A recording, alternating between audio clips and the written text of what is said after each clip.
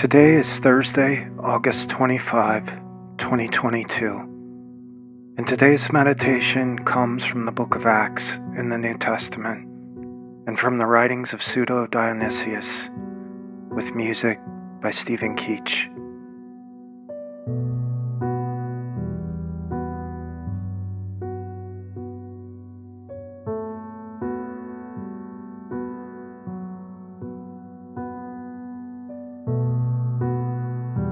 Since we are God's offspring, we should not think that the divine being is like gold or silver or stone, an image made by human design and skill. In the past, God overlooked such ignorance, but now He commands all people everywhere to think bigger. Acts chapter 17, verses 29 and 30.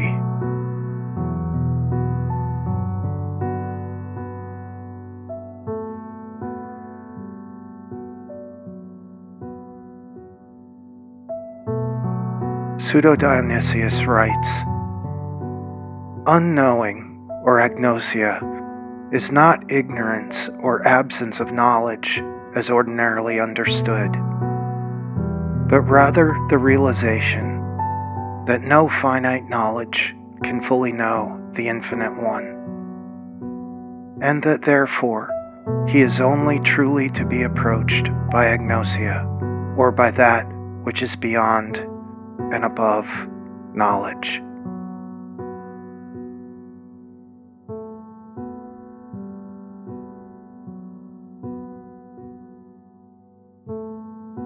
That's an interesting batch of thoughts in each of those statements. We're to think bigger. God can only be known by the absence of knowledge. In other words, God is found in that space where we don't have answers, where we only have theories, where our knowledge runs out and careful improvisation begins.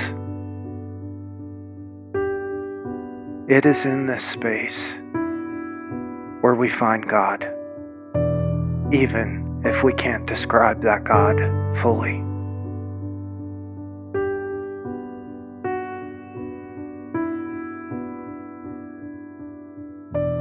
As you spend a few moments in silence and stillness now, focusing on your breath, take some time to rest and to settle in that space where knowledge ends.